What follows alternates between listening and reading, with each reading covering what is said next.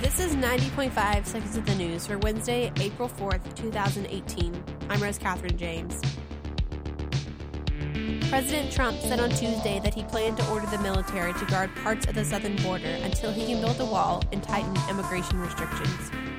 Quote, "I told Mexico, and I respect what they did.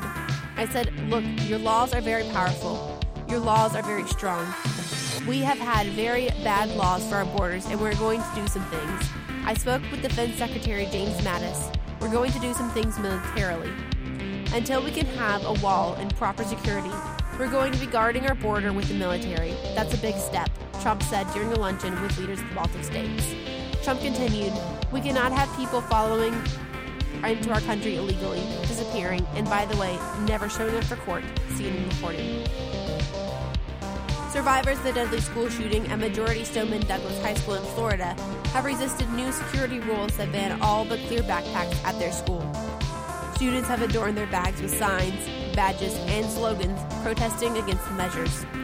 The rules about the clear bags, which were provided free to students, came into effect on Monday.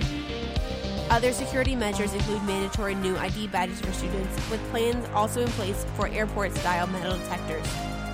While the initial attack led to an excessive social media campaign culminating in a national march for tighter gun control, students have argued that the new bags will not prevent future attacks and infringe on their privacy. Cristina Garcia, author of King of Cuba, will be on the campus room of Capstone from 6 to 8 p.m. today to discuss her book. Following the discussion, there will be refreshments and a book signing. Carolina Productions will also present the Disney Channel movie Wendy Wu Homecoming Warrior tonight in Russell House Theater at 10 p.m. Tomorrow, April 5th, the scheduled movie is Halloween Town.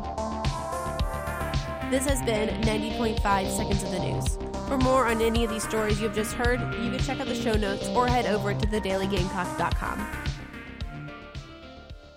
Also, one last thing, 90.5 Seconds of the News is on iTunes and SoundCloud. You can subscribe there or wherever you get your podcasts.